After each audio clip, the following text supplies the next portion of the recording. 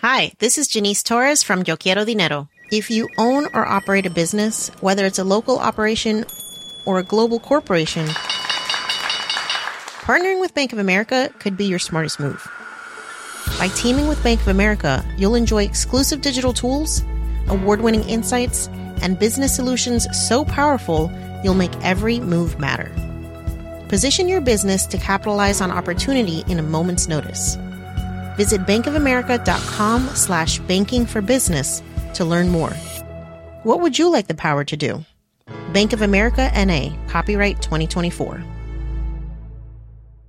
Ready to pop the question? The jewelers at BlueNile.com have got sparkle down to a science with beautiful lab-grown diamonds worthy of your most brilliant moments. Their lab-grown diamonds are independently graded and guaranteed identical to natural diamonds, and they're ready to ship to your door. Go to BlueNile.com and use promo code LISTEN to get $50 off your purchase of $500 or more. That's code LISTEN at BlueNile.com for $50 off. BlueNile.com, code LISTEN. Hey, it's Ryan Reynolds, and I'm here with Keith, co-star of my upcoming film, If, only in theaters May 17th. Do you want to tell people the big news?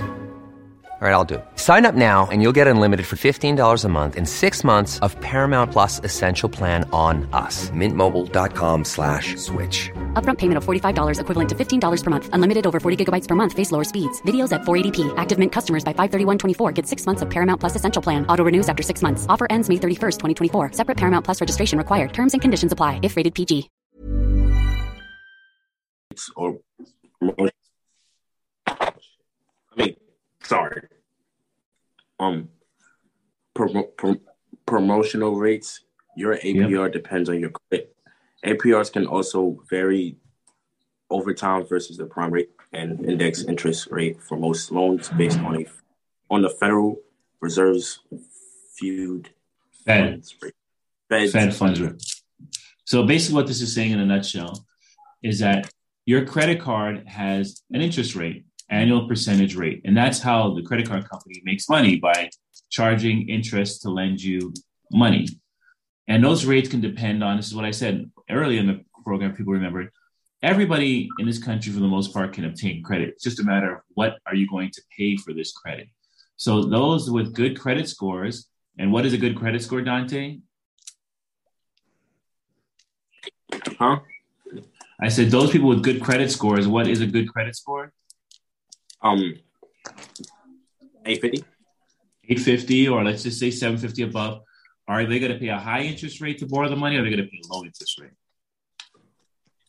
If you have a good credit score, you pay a low interest rate. Right. So both you and I, let's just say I had bad credit and you have good credit. Could both you and I get a credit card for a $5,000 limit, let's just say. My credit is bad, your credit is good. We both could probably qualify, right? But they're going to put us in different pockets. You having a good credit score, they'll put you in a pool of people with good credit scores and give you a low interest rate. Me, on the other hand, I'd pay a higher interest rate, a little more stringent terms. We both would have access to the same $5,000, but it's going to cost me more to get that $5,000 than it costs you. And this is one of the points I was making earlier in the program where, people that are not doing their credit are just going to be paying more than the other person. And that gets back to the analogy we talked about. Who's paying more, the guy that's driving the Honda or the guy that's driving the Tesla? And what's the answer, Dante, to that question? Tesla. Huh? Tesla.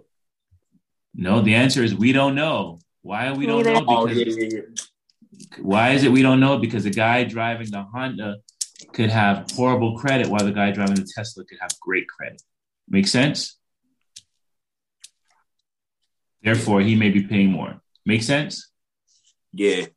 So you're doing yourself a really disservice to your own self. You're cutting your nose to spite your face when you practice bad credit habits, or you don't practice, the things we teach here in financial literacy, because you're only really hurting yourself and that's when it becomes where people find themselves in huge debt situations and they can't get out of it because they're fighting this uphill battle. And this is the point of this program. While Rachel, Nigel, Ramon, and all the other team, we all try to teach this to you because we don't want you to fight that uphill battle. We want you to learn this stuff before you start obtaining credit. Get it? So the percentage rate really means how much are you going to pay. I think we skipped the sheet, Rachel. I think there was more on the other sheet. Sorry. I'm having a computer problem. Oh. I know. I got it. I seem to have to go forward to go backward. There we go. Okay, so compounding interest. We talked about that in the last class where it's interest upon interest. You guys remember that? So that polo shirt that you bought for $40 could turn into $200 if you keep carrying the balance, not paying it off in full, and have a high interest rate on your credit card. And in the definition of interest, that is calculated not only on the initial amount borrowed, but also on the accumulated interest from prior periods. Does that make sense to everybody? I know we went through it before. I just want to make sure we're clear so I don't have to go through it again. But if we're not clear, I will definitely go through it again. Is that clear? By show of hands, yes. Everybody understands compound interest, what it means? I see some thumbs up. Okay, good. Wonderful. All right. So let's go to balance. Can somebody help me read? Go ahead. Hey, Sean, I'll take on balance transfer. Thank you, sir. All right. So balance. We're at balance before balance transfer. Oh, balance. Okay. Balance is the amount of money you owe on a bill, including any purchases, interest, late payments, fees, transaction fees, annual fees, cash advances, or balance transfers. So your balance initially is going to be any additional that you add on, any late fees that are added on, any interest that is added on to your monthly statement that comes to you. So the balance is basically an easy term to understand. It's going to be what's left over in terms of what's owed.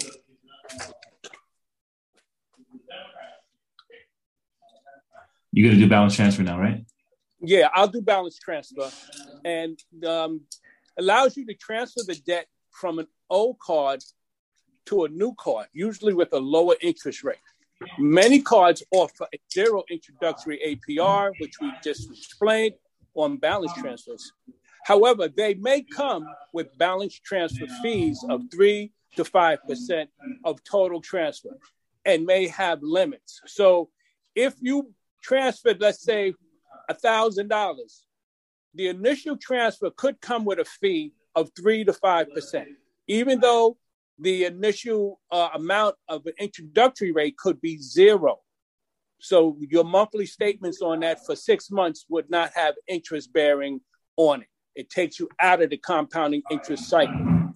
That's why a lot of people utilize balance transfers to lower and quickly pay off their debts if they have several cards. They put them all under one card and they can utilize that system for maybe, sometimes it's 6 months, even longer.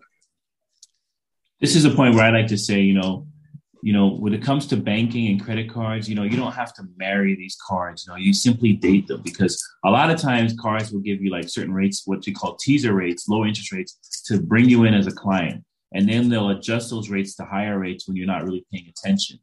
And you should always be looking at what rates you're paying if you're carrying a balance, what you're earning, how your money is working for you, or what you're paying to borrow money. It's very important to watch it and be mindful of it. So like Jeff was saying, one of the things that they offer when it's good credit are zero interest credit cards for an extended period of time. I've seen them as short as 6 months, and I've seen them as long as 2 years. And really, that's to get you into their portfolio to sign up for their card. But they're called teaser rates. And the great thing about them, getting a zero interest rate credit card can be such a powerful tool for you to use to pay off higher interest credit cards. People have asked me, should I pay off my student loan with a zero interest credit card? Well, in some cases, depending on your balance, I don't see why not to save those interest payments if you can transfer it over and put it and pay zero interest. But if it's something where, the interest adjusts 6 months from now and you're stuck with a super high interest, you can't get back to your lower interest student rate, it may not be wise to do it. You have to look at the trajectory of how many more payments you have left, how long it's going to be. But you really, the point I'm trying to make is understanding what it's costing you to borrow that money, which is determined by the interest rate. And the better credit you have, the lower the interest rate will be. And balance transfers is a way to transfer balances on high interest cards and bring them over to lower interest cards. And banks welcome this, especially if your credit is good. You know, it's a very competitive, the credit card business is a very competitive environment between Visa, MasterCard, American Express, Capital One, Discover. They're all fighting for your business, especially if your credit is good. So they'll offer you great terms and rates just to bring your balance over. So it's something that I agree that you should always be mindful. If you're going to get a better deal somewhere, then my opinion is take it. The next topic is billing cycle. The interval of time between receiving bills. A billing cycle is a recurring and is most often set to repeat on a monthly basis. For example, a credit card will often send bills out on the first of the month for services provided the previous month. So basically, like I said earlier, when you put something on a credit card, the billing cycle is a 30-day billing cycle. So you really have 30 days in which to make a payment. And that's an interest-free period where you're not going to pay any fees or services if you pay it within that 30 days. You know, on loans, most things typically run on a billing cycle of 30 days, calendar days, not business days. So the thing you have to be mindful of so if I'm telling you it's 30 calendar days, does that mean if your bill is due on the 7th of June, will it be due on the 7th of every month? How many people say yes? How many people say no? Listen carefully when I said it's on calendar days. Can you repeat that? So if your last credit card bill was on the 7th of November, let's call it, and it's on 30 calendar days, will your December bill be on the 7th of December?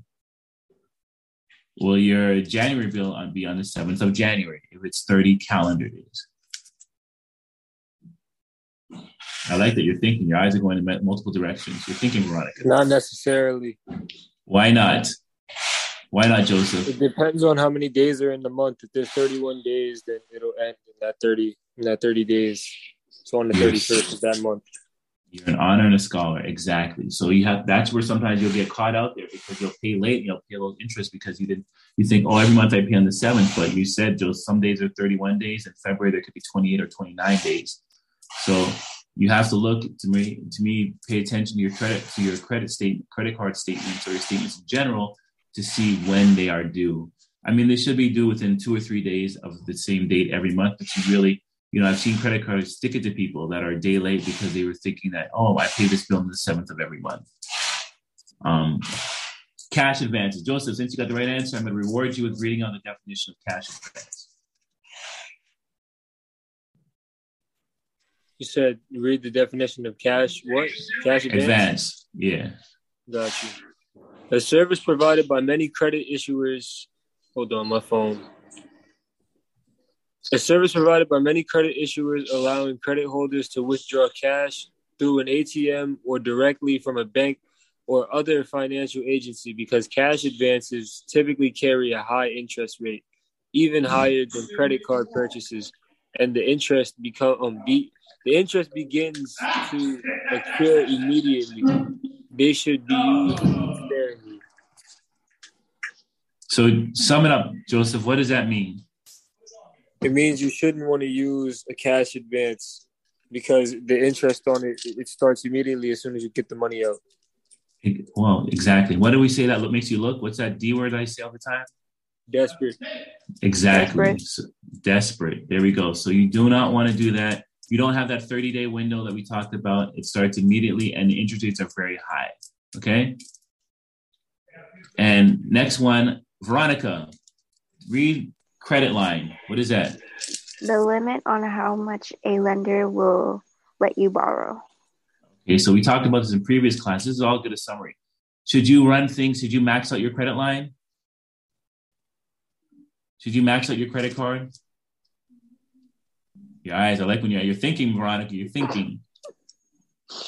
Should I max out my credit card? Did you max out your credit? If you max out your credit card, how does that look? Well, if you have a $5,000 limit, should you run it up to $5,000 every month? We talked about this in previous classes.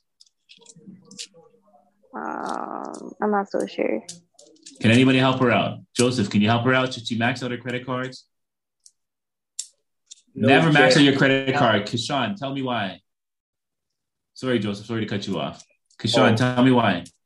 Oh, because like you could like lose the amount of money that you could have like saved up, and like that money could have like multiplied into like increasing instead of like decreasing the money value. Like if you max out your credit card. And how does that make you look to credit? If you want to get additional credit, if you want to get apply for a mortgage, you want to increase your credit line. How does that make you look if you're always maxed out? It's gonna make you look bad because like you're not being responsible of spending your money wisely. And that's gonna make you look bad because you're always like maxed out whenever you're like your next payment. Thank you. Exactly. And thank you, Rachel. Your name looks familiar. Saving it in your credit card? No, Rachel said the right word. Let's say, Rachel, you want to help us out? Why do you say the word desperate? Are you there? Yeah. Wait. Yeah, I could not unmute myself. Because that's the D word. Every time you say D word, I think debt. And I've been trying to remember, no, it's that you look desperate because you're spending all this money every single time.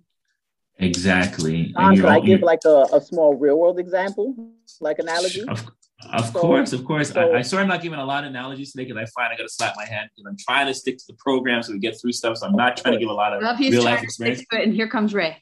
But I like that Ray's going to go in because that's my favorite part of the class is real life examples. So I'm happy that you're able to share one. Think about this, friend, right? Every time lunchtime comes around, on Monday, they ask Veronica for $5. On Tuesday, they ask Rachel for $5. And on Wednesday, they ask Sean for $5. Here comes Thursday, and they ask me for $5, right? So I go to Rachel, I go to Veronica, and I go to Sean. I'm like, hey, did they ever pay you back that $5? Now the $5 were never paid back.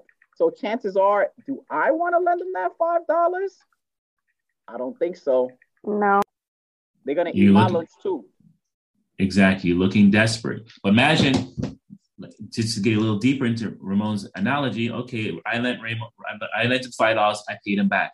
Somebody else lent him $5, he paid him back $7. Somebody else lent him $5, he paid him back $9 ahead of time. And then all of a sudden he doesn't owe anybody any money, and he comes to you and you've heard like, oh yeah, he borrowed from Sean, but he paid him back. He borrowed from my other friend too a couple months after, and he gave him extra money. Then he comes to you, you may be like, well, Ramon's probably a savvy investor. He doesn't look desperate. He just looks like he's, borrowing and maybe doing something positive with it. So would you lend Ramon the money again? More than likely you may, correct?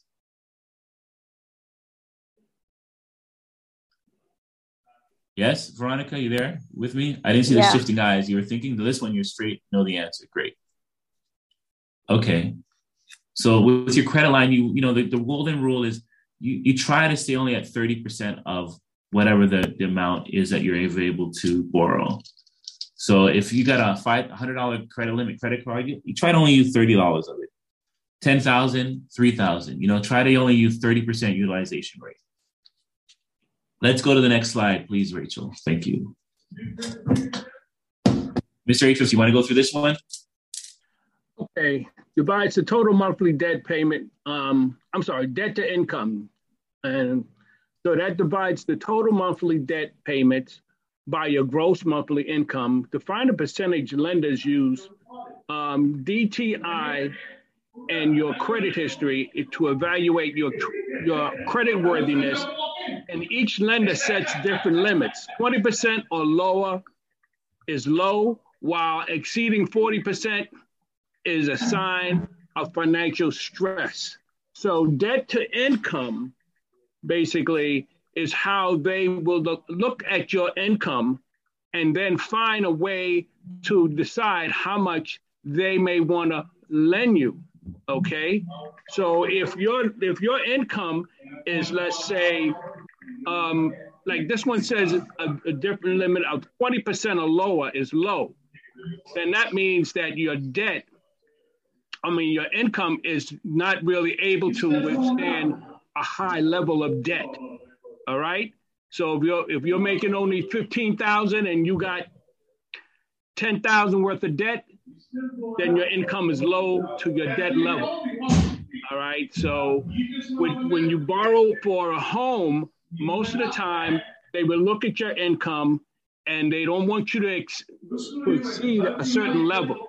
For example, if you make $50,000, you're trying to borrow, let's say, $200,000 for a home. Now you may be within the limit for them to lend you.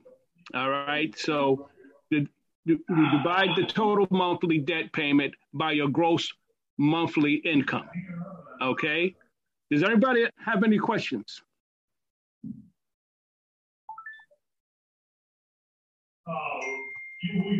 Let me make it a little. So your debt to income ratio, like Mr. 850 is trying to explain. Oh, so everybody understands. Okay, great. Well, then I don't need to explain it. Everybody says they get it. But in the world of business, and just so you know, of the wealth mindset, people more look at how well you can manage that debt. And what do I mean by how well you can manage that debt? America is built on debt. You know, the rich get richer off knowing how to leverage and manage debt. So now that we've talked a little about debt all week and credit, because credit, loans are all a form of debt. What do you think of, what are some of the skills, what are some of the things that make you look that you can manage debt correctly? What are some of the things that would make a lender say, hey, this person can manage debt? If they want to come up with an idea, they need money to start a business, they need money to buy a home, they need money to pay off past debt or to just do general things, that I think this person exhibited skills that they know how to manage debt. What are some of the things you need to show that you're able to manage debt correctly? Who can give me one or two things? When you good credit. Well, right. Well, how do we get there? Good credit, yes, but how do we get there? Great answer, Veronica. But how do we get there? What are some of the things we have to show? Good credit is one. Well, you're paying your bills all the time. Right. So what about having no debt? Does that show that you can manage debt well if you have no debt? Maybe.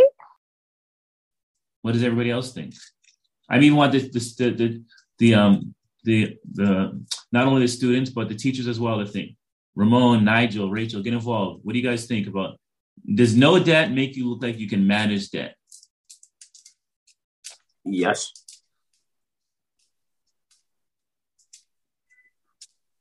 Everybody agree? I'm sorry, I'm in transit, but no debt makes it seem like you're inexperienced, I think. What do you think, Ramon? I'm looking to hear what your answer. I think Ray's talking to somebody. Oh, he is? Okay. Rachel, what do you think? Myra answered in the chat. Oh, go Trey. What? My bad. Oh. Trey, go ahead. I see Zamira answered in the chat. Says, no, what do you think, Trey? I'm reading off one of the students. They said, note, because how are you supposed to prove you're doing good? That's what Absolutely. Absolutely. Absolutely. Is that what we're saying? Yeah, absolutely. Like the catch-22, no debt is not actually a favorable thing for you. You know, I was even like, my goal was always to pay off my mortgages. And I found out like if I were to pay my mortgages to zero, I'd pay more in taxes. So most people, like the wealthy, will always leave a little bit of a balance, 50,000, 60,000 balance on a mortgage for properties to avoid taxes, higher taxes. So it's always good to show that you're continually managing debt. You're absolutely right. No debt does not make you, because it's an experience. We don't know. Like it's somebody coming to tell you that I can play chess better than you, and they don't even know the difference between chess and checkers. So you always have to be active and have some kind of evolving debt to keep your credit score up. No activity on your credit report is not a good thing. Yeah, no activity is a giant question mark because it's an unknown. Correct. We don't know how you're going to behave. If you had debt and you wiped it away, like you were married, you had a home, and then you, for a period of time, wiped it off, they still have a history.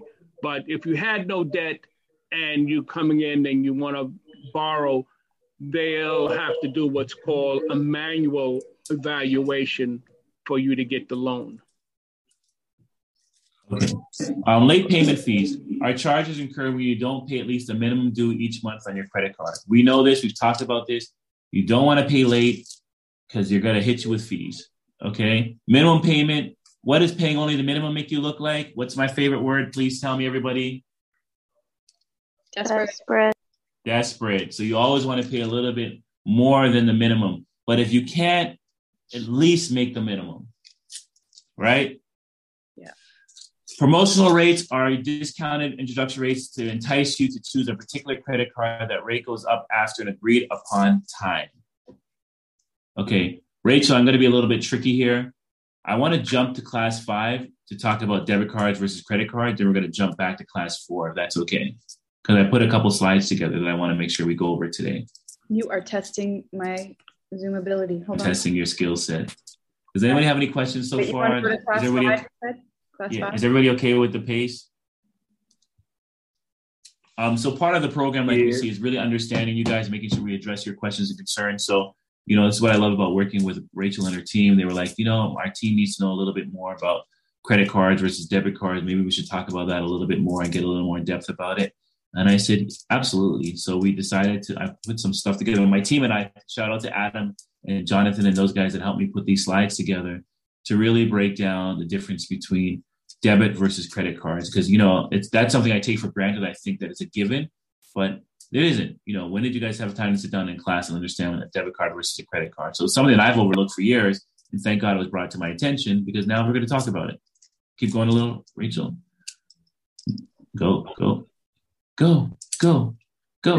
There you go. Okay. Yep. So, credit card versus debit cards. Can everybody read that? Maybe we need to make it a little bigger. Okay. We're going to go through. These are great questions that you probably have that we thought about and said, okay, let's try to answer them, right? So, whose money are you spending with a credit card? Paying with credit card is like borrowing money. Paying with debit is like spending cash. Back in the early days, before there was no plastic, we never had debit cards a long, long time ago. We would just walk around with cash. And somebody came up with an ingenious idea. It was like, let's just make this card that can access your bank account and you don't have to walk around with cash. Now, maybe they were smarter. They wouldn't have made them look just like a credit card. It would probably avoid a lot of confusion. And that's why people have the confusion. But just imagine how different the world would be if a debit card never looked like a credit card. Then there would be clarity. So because they look alike doesn't mean they act alike in the same function. And I think that's where the misunderstanding is. But people like myself that came from cash and then we got this new credit card automatically get it. But if I was born into this world, I'd be like, they look the same. If I was born, I was Generation Z or Y, whatever. I like, these are two of the same cards. And I saw my mom and dad with the same cards. And one day they pull out debit cards, and they pull out a credit card. And I truly, really wouldn't know the difference. So I get the question. Yeah. So credit card holders borrow money from issuers like Citibank, Capital One. And that's the same thing too, because you'll see a credit card with a Citibank logo on it. You'll see a debit card with a Citibank logo on it. But they perform two different functions. And sometimes you can't tell the difference between a credit card and a debit card unless you ask the person, is this credit or that's why they'll ask you to look at the card and be like, credit or debit, because the cards even look alike. So it's not even like I can tell you distinguishing factors when you look at a card and know which is which. You have to know your cards, or now you have to know electronically what's in your wallet, not even the physical card, because they do look alike. But they perform two different functions. The debit card goes directly into your savings or checking account, while the credit card is that short-term 30-day loan. Okay? Are we clear so far? Wait. That is the foundation of understanding it. There's Veronica, your question, aren't we recycling if we all used cards? Wait. Are we recycling if we all used cards for money? I'm not sure I get that question. Yeah, like if we all use like debit cards, credit cards, then we are recycling because we're not using the paper money. Oh. Yeah, it's more efficient. Mm-hmm. It's more efficient, but it's just, think about not having to walk around with cash. Like I walk around with cash more or less for decorative purposes. You don't really need to walk around cash at these times, maybe for small, even the bodega now takes credit cards or debit cards, right? for just small little purchases, you walk around with cash, but cash is truly, almost extinct. When do you have to repay the money you spent? Well, money must be paid back monthly, can either repay the full balance or make a minimum payment. U.S. average is $124. We talked about that. With a debit card, there's no monthly payment required because you're spending, once again, your own money. What happens if I can't make your monthly payment? Late fees, penalty rates, damage to credit score, and possibility lawsuit. Most missed payments equals more consequences. Not applicable because you're only spending the money in your account. So you may be like, well, why am I going to get a credit card when I can have all these things happen to me by using credit? But remember, with a debit card, you're not going to earn those great rewards. You're not going to have that security. Like when I buy something on a credit card and it's faulty, it's not working, I don't like, then there's a problem. There's an opportunity that I can use my credit card. Like, for example, I just bought some appliances from one of my friends that works at an appliance store. He got me some appliances and he gave me his employee discount. But in order to get his employee discount, he kind of had to purchase it for me. And that was a little bit scary because, I know by using my credit card, I had a little bit of security in case something goes wrong. In the back of my head, I was like, is it worth, I had to evaluate, is this discount worth not paying full and not having that security that I could have if I put it on my credit card? Putting it on credit gives that sense of security. And there's a third party involved that has your back. How do you authorize your credit card? Most require a signature. Not all transactions with credit cards nowadays require a signature, but some do. And with the debit card, it's more than just signing. You have to put in your PIN because you're having direct access to your account, your checking account. So there's an extra level of security. So in most cases where you see people or you're purchasing something, you have to put in your PIN. You're doing a debit transaction versus a credit card transaction. Does it provide you with cash? Some credit cards, cash advance, where you can withdraw a limited amount of cash and must pay it back. We talked about that. You can use your debit card to withdraw cash, of course, at the ATM or sometimes cash back at a retailer. Do you get any rewards for spending? Offers the ability to earn rewards or points or spending, which can be redeemed for cash, merchandise, discounts, or travel perks. Most debit cards typically don't offer rewards or it's very limited, not that great. Because the banks aren't really making money when you withdraw cash. They're not trying to encourage you to take your money out the bank. They want you to keep your money in the bank so they can leverage your money to make money. Does it impact your credit score? This is a question people always say, well, I have a debit card and I'm using. There's never been a faster or easier way to start your weight loss journey than with PlushCare. PlushCare accepts most insurance plans and gives you online access to board-certified physicians who can prescribe FDA-approved weight loss medications like Wegovy and Zepbound for those who qualify. Take charge of your health and speak with a board-certified physician about a weight loss plan that's right for you. Get started today at plushcare.com/weight loss. That's plushcare.com/weight loss. plushcare.com/weight loss. Hi, this is Janice Torres from Yo Quiero Dinero. If you own or operate a business, whether it's a local operation or a global corporation, partnering with Bank of America could be your smartest move. By teaming with Bank of America, you'll enjoy exclusive digital tools, award-winning insights, and business solutions so powerful you'll make every move matter. Position your business to capitalize on opportunity in a moment's notice. Visit bankofamerica.com/banking for business to learn more. What would you like the power to do? Bank of America N.A., copyright 2024. Spring is my favorite time to start a new workout routine. With the weather warming up, it feels easier to get into the rhythm of things. Whether you have 20 minutes or an hour for a Pilates class or outdoor guided walk, Peloton has everything you need to help you get going. Get a head start on summer with Peloton at onepeloton.com. The debit card, so isn't that helping my credit? Remember, with a bank card, you're not crediting anything. You're just accessing your money from your savings account and taking it or checking out and withdrawing it. So it has zero impact to your credit score. It does nothing for your credit. And while a credit card helps you establish your credit and over the long term will give you access to greater, deeper credit and better rewards and better benefits. What does it help you to do? Once again, I've said it many times, it helps you build credit, maximize your rewards, and get purchase protected. What does a debit card help you do? What is RFID? Sorry, Ramon, I didn't understand. Debit cards avoid debt. You're not going to have that monthly debt. You can track your spending daily and budgeting with cash. I prefer debit cards than using cash because, like you said, you can track your spending. You have a history of your purchase habits and what you're buying. So at most times, I would recommend if you had to choose between cash and debit card, once again, use the debit card. At least there's a trace. What else should you consider? Limited the number of accounts open, utilization ratio, points versus fees. While debit card requirement for opening checking account, ATM branch, and for you young people, you should not have an account right now where you have to pay monthly fees. There's so many student accounts where the fees are waived. I just opened one for my son. So you should really make sure that your banks aren't charging you fees because you may not be holding a minimum amount required. Try to find accounts where you're not going to be paying fees. What else should... Sorry, there's a question from Veronica.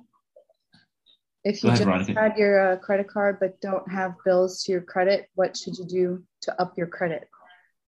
If you just had your credit card but don't have no bills to up your credit, what should you do to up your credit? So, do you have a cell phone? Veronica, do you have a cell phone? How do you pay your cell phone? My mom paid it. Bank of Mom. Well, Bank of Mom, right? Well, when you do, usually I pay my cell phone on my credit card. Do you have any other bills? Like, what about your Metro card? You have a Metro card? I use the school Metro card. What about Hulu and Netflix? Yeah, I use the free trial. I don't really pay it. Well, you're smart. So you don't have any monthly bills at all? Not really. Good. Well, you will get there one day. Enjoy it while it lasts. You will get there one day. And when you get there, revisit this slide. How's that? And what do? Go out and eat with your friends? You do anything like entertainment wise? You have a job? Well, I'm going to get one in December. Okay. So do you hang out with your friends? Yeah. So when you hang out with your friends, you buy little things for yourself for eat. That's where you can put this stuff on. So that could up my credit if I buy little things at the store or something. Absolutely. Absolutely. And then what are you going to pay every month? You're going to pay the minimum, half of it, or you're going to pay all of it every month? Wait, repeat that. Okay. If you put little things on your credit card every month and your credit card bill comes in and it comes in for $120 and your statement says minimum payment due $10, how much are you paying? And the balance is $120. How much do I pay? Like $10. How much would you pay? Okay, she said she should pay $10. Who said all of it? Yeah, I said all of it. And why all of it? So you don't have to worry about nothing else. What's nothing else? Like all the other fees that you got to pay, I guess. Right, interest fees. This is where they get you. So what if she says she only should pay the minimum $10? Should she only pay the minimum? No. Right. They encourage you to pay only the minimum because why are they encouraging her only to pay the minimum? They get you. That's where they get you. Exactly. That's their business, to get you pay only minimum so they can charge you for borrowing their money. Wait, did Kathy have her hand up? I think someone had their hand up. Is that on purpose?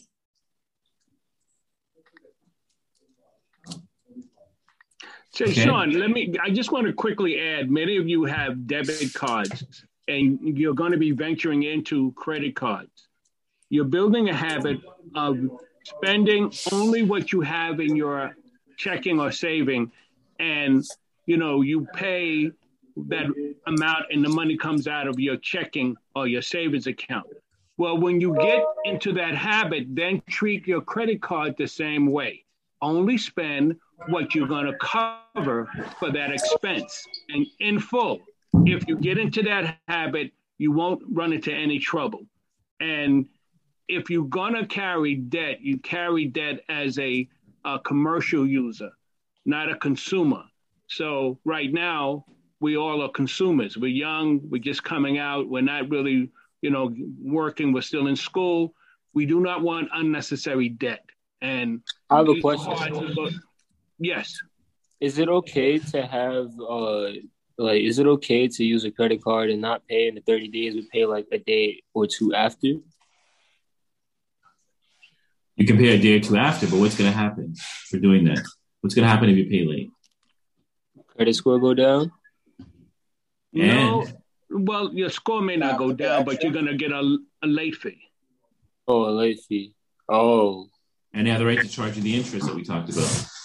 But even if it's just 1 or 2 days? 1 or 2 days, you have a due date. I have a question. You got to be disciplined to meet that date. Yeah. I have a question. Sure. Isn't there like a fee if you have like negatives, like if you're a minus on your account? Yes, absolutely. Do you have a negative balance in your bank? No, I was just wondering. Yeah, that may not affect. I think Trey put it in the chat. Yeah.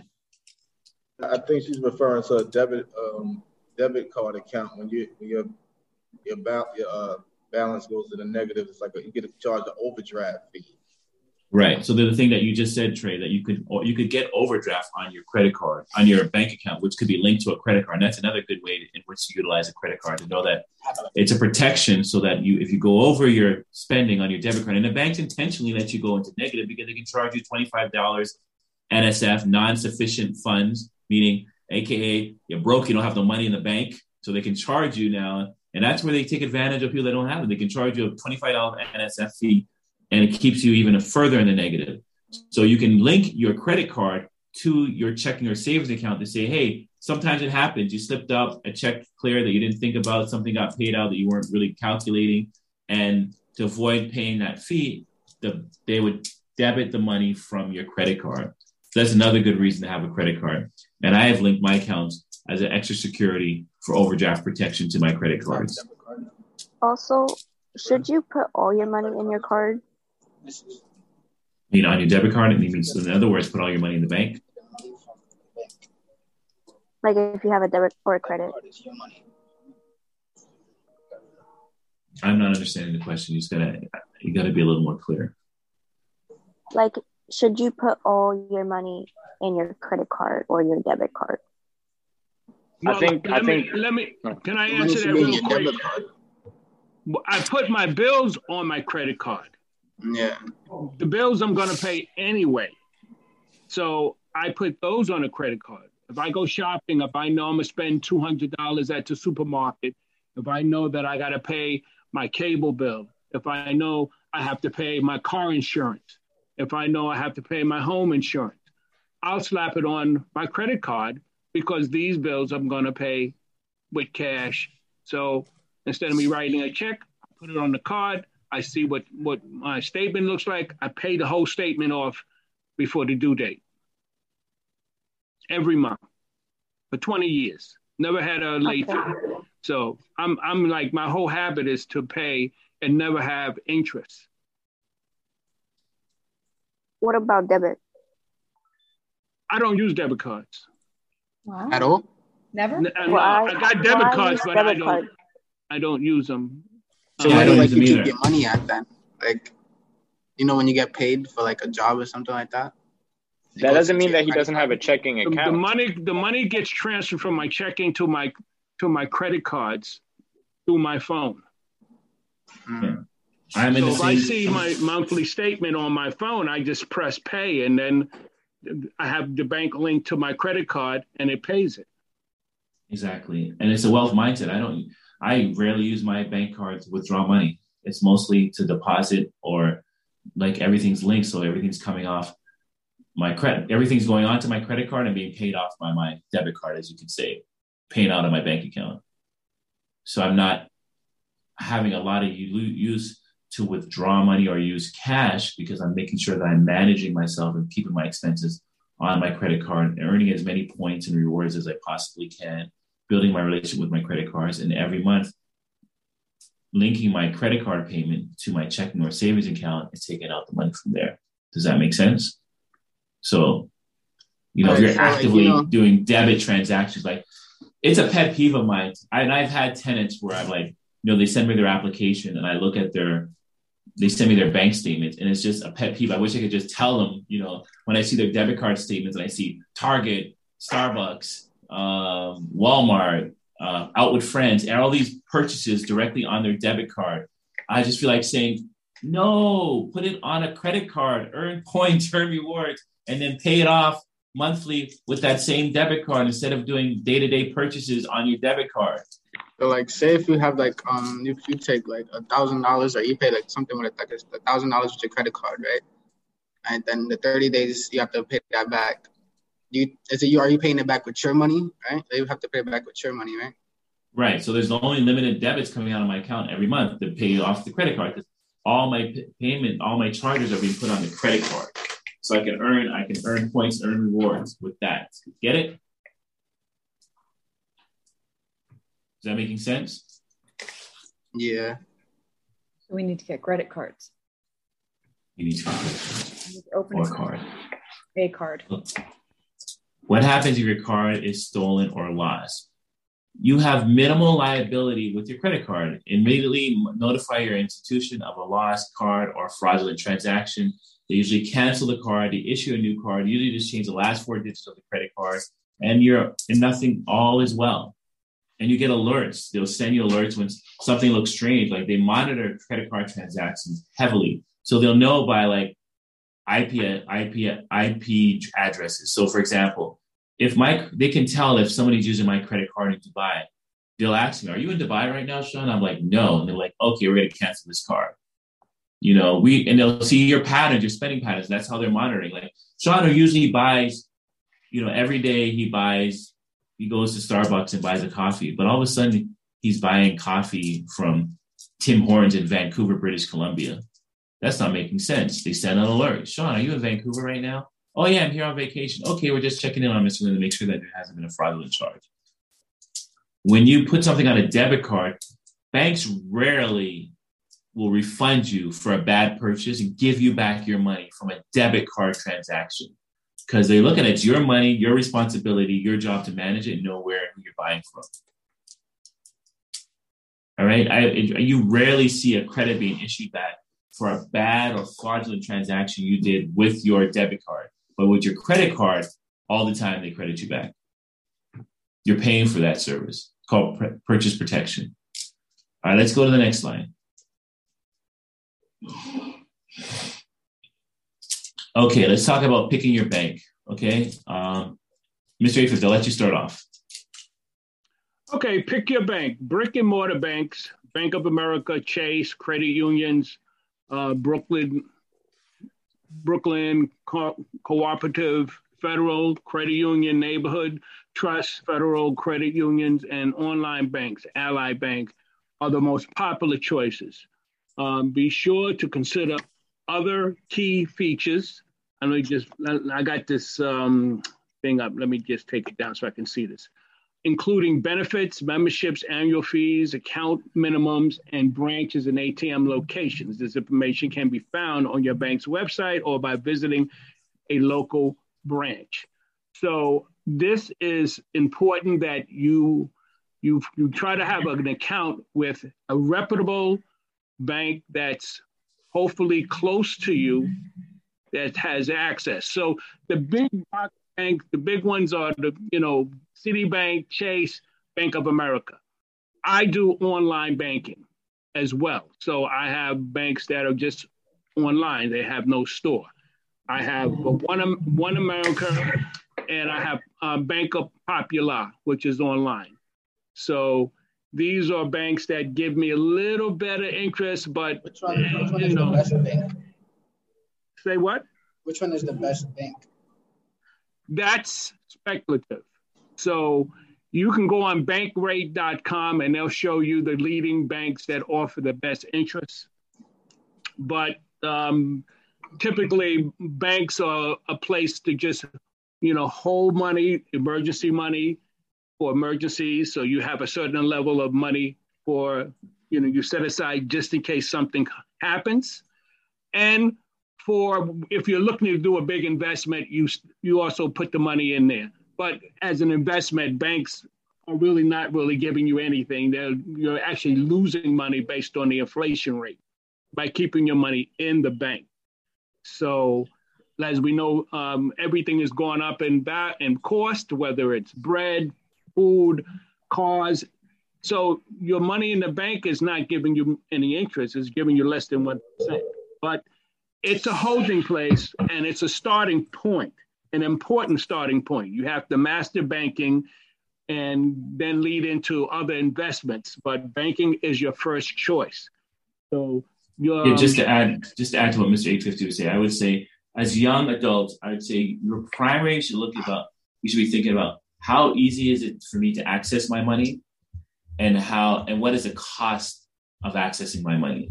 Meaning, if you choose a bank with not a lot of ATMs, every time you try to go to an ATM, you want to withdraw or do something, you may be charged a fee because you have to use another ATM. Like I have a friend, I respect him and admire him for his decision.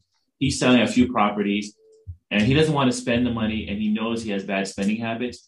So what he's doing, which is smart, I thought, he is opening up an account in Virginia, and he lives in New York City, a small branch. He's not taking an ATM card. He's not taking any checks. He's just depositing his money there because he doesn't want to have quick access to it.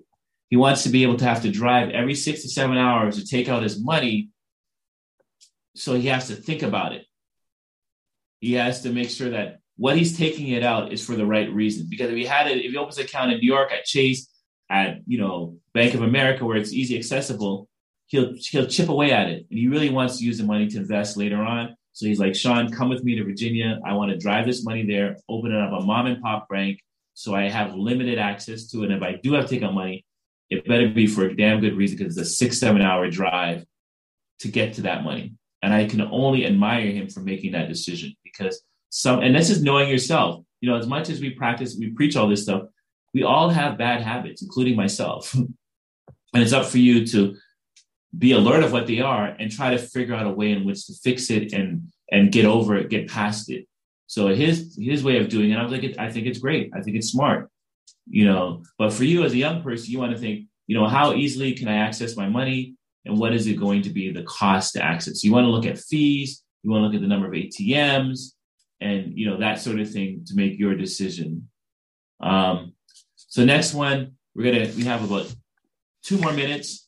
I'm going to try to race through these a little. Choose your account type. And the basic ones you're going to choose from is checkings or savings. And many banks offer entry-level checking, while others require more monthly minimum balances. Like I said, in your case, you want to make sure, especially as students, that you're not going to be charged a lot of fee for the number of transactions. You have to be mindful of some of the banks will be like, okay, you have up to 10 free transactions a month. And if you're a person that does a lot of transactions, you might want to think of another account, because that's where you're going to get hit. You should really make a point trying not to pay any fees for doing any banking. And savings is, you may earn a little bit of higher interest rate, but in these times, I don't even know why people have savings accounts. I don't want to knock anything against a savings account right now, but I think conventionally back in my day, Mr. 850's days, they had more meaning to it. But I don't know if you can agree, Mr. 850, having a savings account over a checking account, I really don't see the benefit. I think you should just focus on having a checking account, because you're not really earning that much in interest in a savings account. Would you agree, Mr. 850?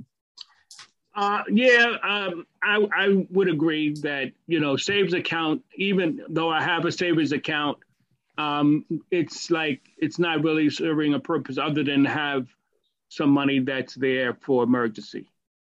Exactly. And it gives you a feeling that, okay, if something happens, hopefully I can go to the bank and get this money out and go about my business. But sitting in a checking account versus savings, it's really not big. There's no advantage of having a savings. Right. There's not it's really no difference to me. Yeah. So I would encourage young people to more focus on getting a checking account. Yeah, I have a checking account. Perfect. But just make sure you're not paying any fees, okay? Or limited fees.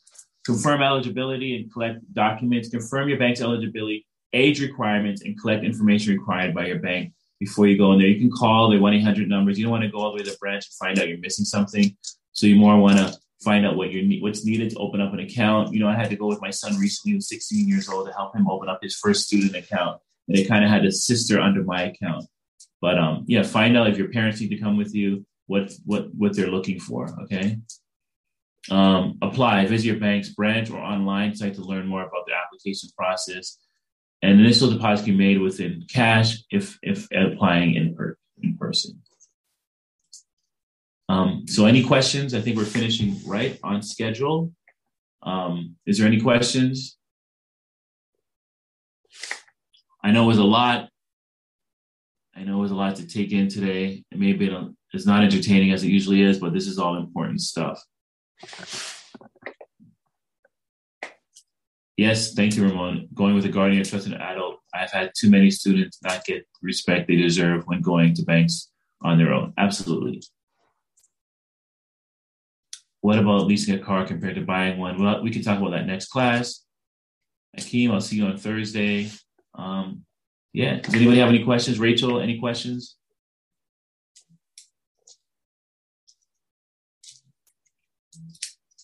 Trey, anybody? Any students? Any teachers? You guys are all good? Veronica, I see you scratching your head. Thank you for being part of today's class. Everybody else, thank you guys. It was great. I know it was a lot of definitions and terms, but I hope it's all starting to sink in. If it isn't, just write them down. We'll talk a little about it next class, okay? So Kathleen, that means no fees. Kathleen's asking about what does it mean when you're saying no monthly fees? Oh, good question. On the account, right. So monthly fees mean that some accounts will charge, they'll charge you, I don't want to use the word fee again because you're not supposed to use the same word. $34 for a fee, right? They'll charge you to have an account, and that's what we call fees. Some of them, go ahead, Jeff. You want to say something? You have a limit. Some banks say you have to have at least $1,500 in the account, and then you don't get a fee. All right. If your account drops below $1,500, you can get like a $10 fee, a $15 fee on that, you know. So if banks charge those fees, don't go to those banks. Go to banks that don't charge those fees. You want a friendly bank that's helping you because you're young and you're just beginning. There's community banks that will help you. All right. They will help you avoid fees. TD Bank, United Bank, which is online. Some of these banks, they don't charge fees, but you have to read between the lines and understand and ask questions when you open up the account. Once you do that, they'll let you know in plain English, here's what we will charge you. And that's all you want to know. And if they're not charging you for having those accounts at a small amount, that's fine. Then you're in good hands. And maybe, you know, Mr. 50, Sean, maybe we could put a list together, like here's some sample questions you're going to want to ask when you head into the bank so that we're giving everybody like a tool. I have another question. Say that you get double, like they charge you double or whatever. How would you tell your bank that it's not true? How do we tell them that it's what? Sorry, say it one more time. Oh, how would you say get you that get removed? double charge? How would you tell them that it's not you who's using your card? I mean, most times they should have like a customer service number that you call, and they'll usually put you in contact with a representative, and they'll run through your transactions. They'll ask you some personal questions about yourself, whether it's your social security number or only information that you know. Probably not your social security number over the phone, because most times they want to do that like electronically through forms, but they'll try to verify your identity first and then run through a list of transactions. You'll detail which one it is, and then you can sometimes put in a claim that, I think, depending on what information they find in their investigation, you can put in a claim, and that will depend on like how long the time period will be for you to wait for you to get reimbursed. It can be lengthy sometimes, though, depending on what it was. But if it was something that they can easily fix and it was a quick mistake, I've definitely gotten money back within a short amount of time. And I just want to add quickly, Sean made a point. You're not married to these banks. All right, you're dating. If they don't act right, dump them and go somewhere else. You're not married to any of these products, whether banks, credit cards, or any of this stuff. Sometimes you feel this thing to be loyal to the bank. The bank is only there to get your money, their business. And all banks will serve your purpose first, not the bank's purpose. It has to serve your purpose. So if the bank is not serving your purpose, dump them, go somewhere else. Make them qualify to serve you.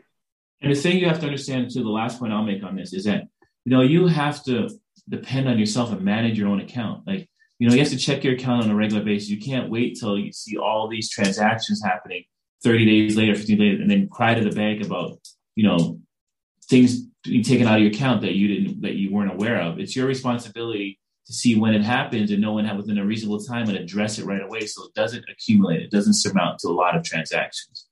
It's your job to stay on top of your finances and manage your money. It's your money.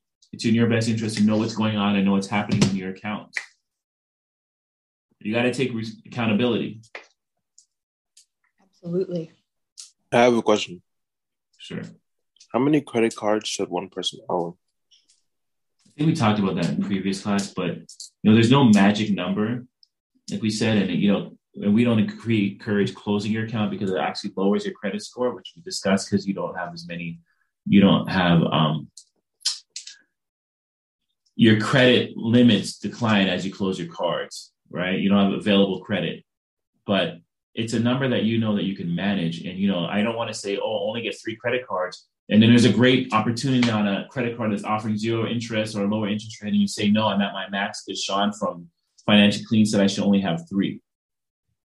So there's really no magic number, but I wouldn't say it's good to have multiple cards with multiple balances because that gets hard to manage. But you can have multiple cards with 0 balances, only maybe using 1 or 2 of those cards. Does that make sense? What's the reason of having so much credit cards if you can just use 1? Okay, because let's just say you have 1 credit card with $500 balance on it, but you have 3 credit cards with $500 each balance on it, which would equal $1,500 available credit. You get that? 500 times 3. You with me? Mm-hmm. Okay, so now you have 3 credit cards with a total outstanding balance of $1,500. Or you want to do your scenario where you have 1 credit card with a balance of only $500. Now let's just say on that 1 credit card, you've used up $300.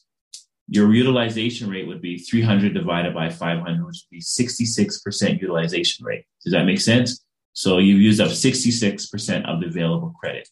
Now that may not be going into desperate zone, but it's looking like you're almost getting close. You're moving up there to max out your credit. While if that $300 was looked at with combination of the other 2 credit cards, or the lender would say, well, you have 3 cards, 2 of them are at 0. 1 of them only uses up $300 of it. So you've only used $300 out of $1,500 available credit.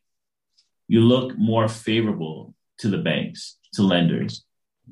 Does that make sense? Wait, aren't you supposed to spend that certain amount of money somehow? Like in some time? Like if they give you $500 in a credit card, aren't you supposed to spend that in a month so you could put it back? Well, that's what they're pushing you to use the credit. We're not telling you to spend a lot. You have that available. You don't have to spend it all any month. Actively use it. You don't have to use all of it to show that you're able to manage credit. But the goal of this program is not to tell you to max out your credit cards and continue to put high spend on your cards if you don't need to. If you know, like Mr. 850 was saying earlier, if you have the resources to pay it all off full every month, then and you're managing your money, you're still saving, you're still with that wealth mindset, it's fine. But if you're just putting excessive amounts on credit and not able to pay it back in full, this comes to the problem of, living beyond your means, and then you can run yourself into very deep debt, as we were talking about. Yeah, like let's say you have a $500 credit card, you spend it in a month, and then you put it back by the time that is. Oh, absolutely, you're paying off full. That's the right thing to do. Yes. Okay. Clear? All right. Crystal? Okay. Cool. Great questions, by the way, everyone. Thank you. You guys really do like this class because you're not usually in Zoom class, people are ready to jump off. We still have 20-something people on, and it's 10 minutes after class, Rachel. That's a beautiful thing. That is big. Everybody's still tuned in. So thank you for all the wonderful questions. Think about any more questions you have. And, if next week's class just becomes a Q&A question, then so be it. I'd rather you understand what we're teaching versus trying to get through everything, and then you only get a little bit, you don't understand everything. And that's the point of this course, like making sure that you have, it goes off in its own direction. So if you guys want to do Q&A and we're spend half the class doing Q&A, then that's what it is. All right? Questions. Yes. In summary, that's what I'm saying. Keep your questions coming, and don't think that you don't need to ask them because you're messing up the flow of the class. Absolutely not. Ask the questions. And they're all great questions. So thank you guys. All right. So with this, we're signing off. Yeah. And we'll be back Thursday. See you guys Thursday. We'll be back Thursday. All right, everyone. Have a wonderful day. Yeah. Have a great day. Thank you. Bye. All right, now. All right. Have a great day, See you guys everybody. Thursday. Soon. All right. Thank you, Bye-bye. Ashley. Thank Hello. you always. Y'all get home safe. Hi, I'm Daniel, founder of Pretty Litter. Did you know cats tend to hide symptoms of sickness and pain? I learned this the hard way after losing my cat, Gingy. So I created Pretty Litter, a health monitoring litter that helps detect early signs of illness by changing colors, saving you money and potentially your cat's life. Pretty Litter is veterinarian developed, and it's the easiest way to keep tabs on your fur baby's health right at home. Go to prettylitter.com and use code ACAST for 20% off your first order and a free cat toy. Terms and conditions apply. See site for details. Hi, this is Janice Torres from Yo Quiero Dinero. If you own or operate a business, whether it's a local operation or a global corporation, partnering with Bank of America could be your smartest move. By teaming with Bank of America, you'll enjoy exclusive digital tools, award-winning insights, and business solutions so powerful you'll make every move matter. Position your business to capitalize on opportunity in a moment's notice. Visit bankofamerica.com/banking for business to learn more. What would you like the power to do? Bank of America N.A. Copyright 2024. Mom deserves the best, and there's no better place to shop for Mother's Day than Whole Foods Market. They're your destination for unbeatable savings, from premium gifts to show-stopping flowers and irresistible desserts. Start by saving 33% with Prime on all body care and candles. Then get a 15-stem bunch of tulips for just $9.99 each with Prime. Round out Mom's menu with festive rosé, irresistible berry chantilly cake, and more special treats. Come celebrate Mother's Day at Whole Foods Market.